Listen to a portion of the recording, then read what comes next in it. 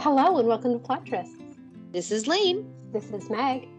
And today we're reviewing Never Kiss a Duke by Megan Frampton. So this was published in 2020 and is the first in the Hazards of Dukes series. And you may be thinking, hazards? Is that about danger or gambling? And if you read historical romance novels, you know.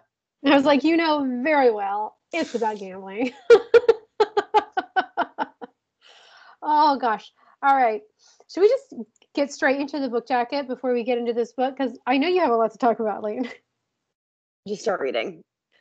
Everything he had ever known was a lie. Sebastian, Duke of Hasford, has a title, wealth, privilege, and plenty of rakish charm, until he discovers the only thing that truly belongs to him is his charm. An accident of birth has turned him into plain Mr. De Silva. Now Sebastian is flummoxed as to what to do with his life, until he stumbles into a gambling den owned by Miss Ivy, a most fascinating young lady who hires him on the spot. Working with a boss has never seemed so enticing. Everything tells her he's a risk she has to take. 2 years ago, Ivy gambled everything that was precious to her and won. Now the owner of London's most intriguing gambling house, Ivy is competent, assured, and measured. Until she meets Mr. De Silva, who stirs feelings she didn't realize she had. Can she keep her composure around her newest employee? They vow to keep their partnership strictly business, but just one kiss makes them realize that with each passing day and night, there's nothing as tempting as what is forbidden. I mean, it's okay. You know what? This is not a terrible book jacket, in my opinion. I think it accurately represents the book. Yeah, exactly. That's exactly what I'm saying. In content and in writing style, and I say that sort of as an insult. I really like this book, guys. I just want to put that out here right now. I really enjoyed this one. I will totally admit that I was biased against it for a reason we will get into. Before we get into it, what is the random number that we generated this week? 38. So we each wrote random number summaries composed of only 38 words. I'll start with mine, and then Lane can start hers because I think it leads into what she wants to discuss. So here's mine. If a duke's not a duke, what's his purpose in life? Apparently serving as COO for the baddest boss bitch around will do the trick. Also as fairy godmother for his sister and sex god in the casino. So your summary touches on the one thing I really liked about this book. It's what I liked too. I kind of loved it. Yep. What's your summary? In case I was too subtle, guys, it's sex god in the casino. Yeah. So my summary. A woman gambled away by her dad reclaims her autonomy through ownership of a gambling hell where a lost aristocrat finds an identity. Historical accuracy matters to me, and it takes like 2 seconds to use Google, people. Okay.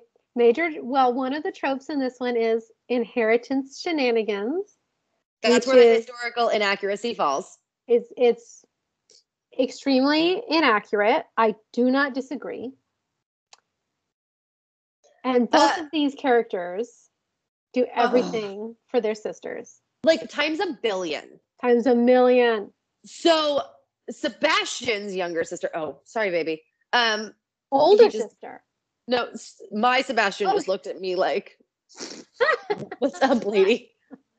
His older sister was treated as basically Cinderella by his mother, even though his older sister was his mother's niece and stepdaughter, treated like shit. The whole reason he was excited to be Duke, not the whole reason, but a lot of it was just to finally give her the treatment that a Duke's daughter deserves. So yeah, they are half siblings and cousins. Yep. It's fine. And her younger sister is the more traditional romance novel trope of, I may suffer, so my sister has the society debut that I never wanted nor could have. Yep. So I put this in my summary. She was gambled away as a person. yes, literally. So he kind of has a midlife crisis in this book. Yeah. I kind of enjoyed it. Would you call it a midlife crisis, quarter life crisis? He's not 30 yet. I just call it an identity crisis. Identity crisis, yeah. Oh my God, he's not 30 yet. He's not. Fry into my whiskey. I know. Okay. He has a reluctant heir. Yeah, that is correct. One of my favorite parts in the book is they get hungry, but it's actually for food. They require sustenance so that they can get the energy to continue fucking, basically. And I loved it. Random digression. I loved how often this book called sex fucking.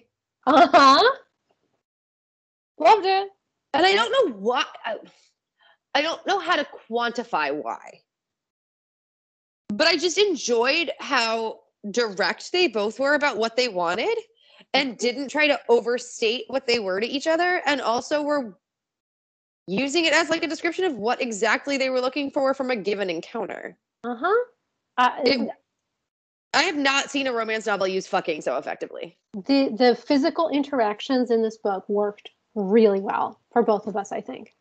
And the way they used those situations to express who they were and where they were with one another. It didn't ever feel gratuitous. Right. Even as it was explicit. Even as it was, I mean, actually probably gratuitous, it still worked for the story. Yes. It furthered the story. We've talked about this several times, but yeah, I think that it really worked here. It totally did. She has a United Colors of Benetton staff. And what I mean by that is not only is she rescuing lost souls and taking in people that other people wouldn't for whatever reason, but it's also made clear that she has women on staff in positions women couldn't hold. She has men of color on staff in positions men of color weren't usually trusted in. And I did feel like it was a little bit token. It reminded me a lot, actually, of Sarah MacLean's last book, Daring and the Duke, because the same exact thing happened in her social club for women. A lot of they were all women who worked there, and a lot of them were women of color. And I think we actually had almost the same discussion when we talked about that book. But yeah, I'm now calling the trope United Colors of Benetton staff. Yeah. And I would say it's a pretty recent trope. It's got to do with the wokeness. Yep. Absolutely. And I'm not complaining about the wokeness. But I do think what we constantly go back to when we end up having this conversation is I want it to be more than lip service. Right. And when it's just a statement of, I hire people based on their worth, it ends up coming off a little bit like, I don't see color, I don't see gender. Yeah. And like, I think we're all kind of at the point where we know that's not the point. Yeah. I do think that romance authors, any author really, but also is kind of especially romance authors, are between a rock and a hard place, because a lot of them are white women. If they wrote a character of color as the main character, they would come under so much scrutiny and so much criticism. At the same time, if they don't have any characters of color, they come under the same criticism. And then even if they do have characters of color, then we're like, oh, it's a token. So it's very tough, I think. But I think the way to not tokenize supporting characters is to give them a backstory. Mm-hmm. And it doesn't have to be a long one. It doesn't have to be textual. I met Samuel here doing this. We bonded over this, and I offered him a position. Could have been half a page, but it gives him more of a backstory than, oh, good, I'm glad Sebastian didn't freak out because he's Black. Yeah. I'm not trying to disagree with you. I'm just saying I think it is a very fine line that authors have to walk. Right, between appropriation and speaking for a group they're not a part of and erasure. Completely agree with you. I just want to call out when, like, I appreciate the effort, but it wasn't good enough. Yeah. All right. I am a white girl who doesn't know what the fuck I'm talking about. Yeah. All right. So let's talk about the conceit of this novel. So the foundational conceit of this novel. Sebastian was a duke. Now he's not a duke. How did that work? What happened? Which of us cared about it?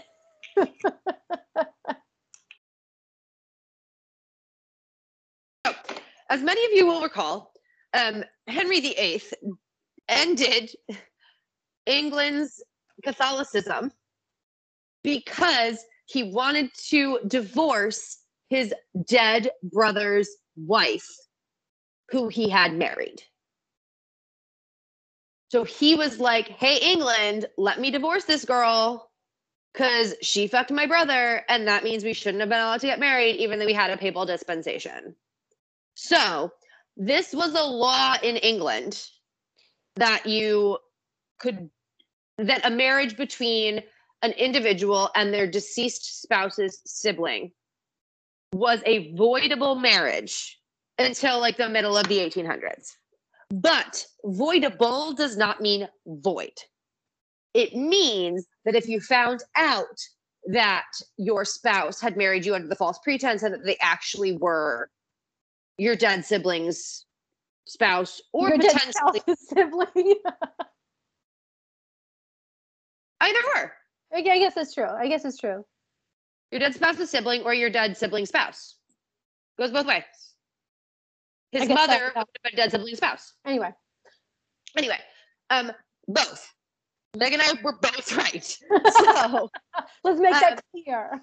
Yeah, so I just want to be clear that like we all know this is a law from British history because like Henry VIII. So anyway, you had to say like, hey, I want to divorce this person. Or somebody else has to bring charges and say, like, for example, say you were married to someone you shouldn't have been married to and had issue, and you're like fourth cousin twice removed who otherwise would be your heir. Could say, I have reason to prove that these two people aren't legally wed. But it had to be proven. It had to be taken to court. The marriage had to be deemed void. And in most cases, both parties had to be living.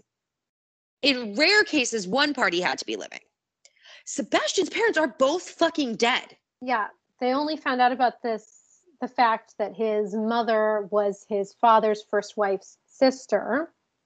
From letters that the estate manager lawyer went through after they both died. Tragically, right. TM, he's now tragic orphan.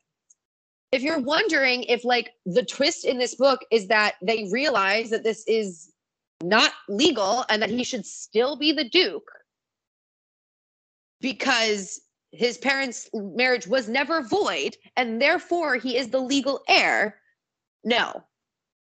All right. This is what I wrote. I don't care about historical accuracy. Give me a man who defers to his woman boss and also wants to bone her real bad, and I'll read this book. I know it's terrible. I'm reading this book. I'm like, yeah, this doesn't really sound plausible to me. For me, the point of this was that he was the Duke. Now he's not the Duke anymore. What's he going to do with his life, right? That could never have happened. I mean, it could have happened, but he couldn't have a reluctant heir, and it wouldn't have been this way. How do you get deduked? The only way that I know of in history, listeners feel free to correct me, is having the monarch strip you. Well, let's say they found out that his parents were not actually married. Not that they had a voidable marriage, but that his mother had tricked his father into thinking they were married. There'd still be a statute of limitations on that. Yeah, but then his heir gets him to do it. So that's what I'm saying. You can't have a reluctant heir. Right. Even then, there'd still be an amount of time at which it wouldn't be relevant anymore. Like right, but this did happen like immediately following the death. But the relevant parties are both deceased. You've never brought this up previously. Right, but they discover it immediately following the death. You find out the heir is like, you are not. You know what I mean? I think that there are ways that you could make it happen. Anyway, Basically, she did not choose a way that could actually have happened. Correct. But I liked the rest of the book enough that I was like, okay, I know that this is not accurate, but I'm just going to enjoy the book. Because the rest of it was, in my opinion, so enjoyable. I really had a really good time reading it. So, beyond my frustration at the historical inaccuracy, which once again, I will totally admit, colored my perception of this book. I thought this book did a lot of tell and don't show, and not about the sex. The sex was great. Spoiling where we're getting. But you were told a lot. They were both like funny and witty and intelligent. And one of the things that proved she was funny was that in her gaming hell, she had pictures of dogs playing poker. Yes, it was so dumb, and I loved it. Even their repartee wasn't witty. It wasn't smart. It wasn't sharp.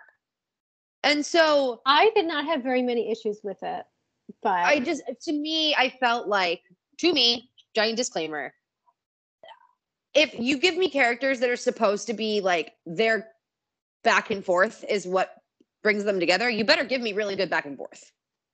And I didn't feel like I had it. Okay. So Ivy runs a casino. She runs a gambling den. Her gambling den is special because anyone can gamble there as long as they have the money. So I both like really enjoyed it and at the same time thought it was so stupid and funny. They're like, oh, she's so democratic. I mean, it is the way democracy works in America. So you got to pay to play, boys. Yeah. I think this kind of goes back to the conversation we've had often, so I don't want to beat a dead horse, about women finding independence through capitalism. Mm-hmm. I think this is sort of the most explicit form of that we've seen. Like, she defines equality as money. Mm-hmm. And she's not ashamed of it. And I actually think I liked the execution better here. Yes, I like than I have in a lot of them. Agreed. I liked it better here. I think because she equated being successful financially and in her chosen career because she had been in a situation of dependency before. And it wasn't like let's compare it with The Heiress Gets a Duke. Yes.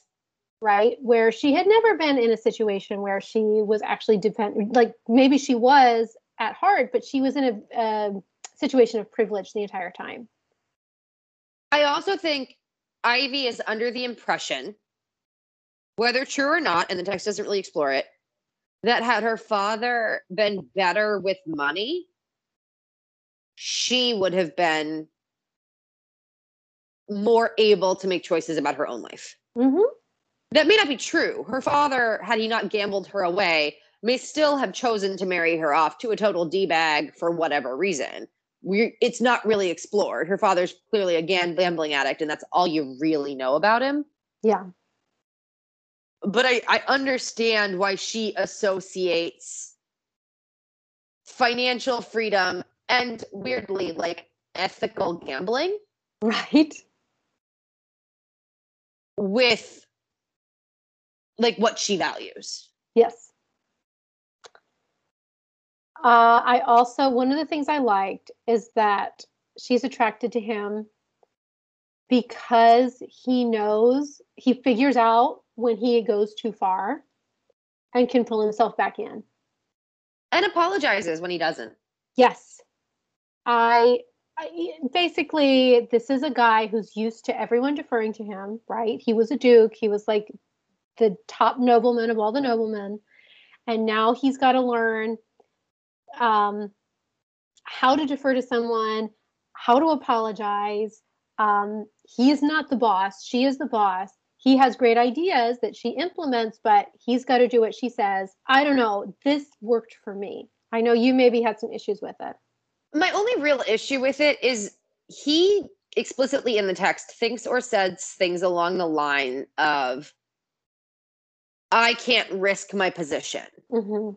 So I can't say X, Y, and Z, push back here, make out with her right now. Some of those things are good thoughts.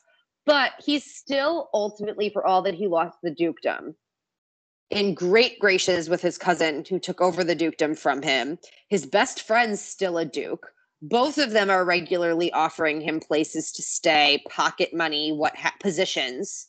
Like, he doesn't actually need this job. No. Like, he feels like he does for his own self-worth. But I felt like putting the language of the actual downtrodden and desperate into the mouth of a privileged white guy without the author explicitly sort of forcing you to recognize this is an indication that this character doesn't actually have a sense of his own circumstances if he's like comparing himself to someone who actually has to work. Like, I didn't love it. I thought it was woke language in the mouth of the wrong character. Yeah. Now that sort of defeated the purpose. I did not see it as being woke. I just saw it as him learning how to live under new circumstances. But he didn't have to learn it. Like, he wasn't actually desperate. Right. I don't think he was ever acting desperate. I think he was thinking to himself, I have a job.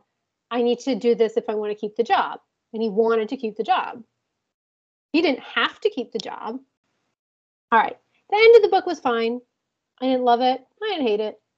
He basically is like, so what I did like about it was he was like, he wants to marry Ivy, of course, because they fall in love. Spoiler alert, they end up together. Right? So, but his whole thing is he's like, I'm going to make all this money so that I can support my wife. Right? So he's thinking, his whole plan is, I'm going to work here. I'm going to earn enough money to invest in some shipping ventures, and then I'm going to be rich, and then we can get married. And at the end of the book, he realizes that this goal of his is just utterly unrealistic. Like, he's not going to make enough money to be rich, you know? Mm-hmm. And he has to learn, like, actually, maybe the life we have is a good life. Like, we both like it. And she's my boss, and that's cool. I don't know. I was just really into it, Lane. Third act breakup. There was a third act breakup. So that's the part that I did not love. That said, my usual criticism does not apply. All right. Content warnings. We already talked about historical accuracy. If historical accuracy is very, very important to you, probably want to skip this book. I will just say it. Only other thing I'd mention is he very casually thinks about selling sex. Right. As one of his options. I think this is where this comment, in conjunction with what I talked about previously, is what really rubbed me the wrong way. He's like, well, I suppose if I can't find employment, I can prostitute myself. And it's like, where the fuck do you think that's ever going to be a necessity? Yeah. I mean, serious. Like, that is seriously, like, at what point do I get to where I begin figuring out how to prostitute myself? Yeah. All right, let's talk about the high point of this book. This book, you guys, was extremely sexy. Mm-hmm. I have nothing bad to say about any of the sex. It was, I'm normally not into like power differential, especially boss employee. I will say, whenever it's reversed though, and especially in a historical setting, the woman is the boss and the man is like her tutor, or not her tutor, but the tutor of her child. We really hate age differences, just so everyone knows. The tutor of her child, for example. Like, we're talking about tutor versus governess romance, right? Right. Anyway, I think that because the man inherently has like male privilege, the fact that there is a power differential gets a little evened out for me. Well, and this book takes it even further in that, for all that he is currently down on his luck, he's still high society. Absolutely. And it's pointed out as well, like in the book. Yeah. So, okay. So basically they make out a few times, like really hot and heavy in her office. Very sexy. I love this is going to sound weird, but I mean it sincerely, how much his attraction to her validates her. Yeah. And sometimes that rubs me the wrong way when someone is like, I didn't realize I was pretty till he was into me. I'm like rolling my eyes and super pissed off about it. But she's not insecure. So No. it's not coming from a place of I never felt attractive until he was attracted to me. No. And the way it was done here just really worked for me. It's different. Also, basically, the entire casino becomes their like sex room. There is discussion at points in the book, not just of the casino, of them like christening every surface. Mm-hmm. And I was like, I love that ambition. Mm-hmm. I Get mean, it. why own a gambling hell if you can't christen every service? Christen every surface. I don't have an answer. Like, you do it. You christen the fuck out of it. Mm-hmm. And I will just say that it does pass my blowjob test. Yep. The other thing here for me, my complaints about the two characters and like the structure of the plot didn't make either of them unlikable. Right. So it wasn't like my dislike of the characters tainted the sex for me. I liked the characters fine. I thought they were well suited. It was wider context stuff that I wasn't fond of. So like the sex really still worked for me. I want to make that, like, I have no complaints. I have no comment. This was one of the sexier books we've read in a long time. Absolutely. This book is extremely sexy. So I think we're going to be continuing with the Hazards of Duke series, which should be fun. The other problem I have, just to put it out now, is Dukes of Hazzard, Hazards of Dukes. This author thinks she's clever when I'm just rolling my eyes. I know. I don't know how much is. I don't know how much Her is versus her. the editor. Right. Right. It's hard. It's very hard.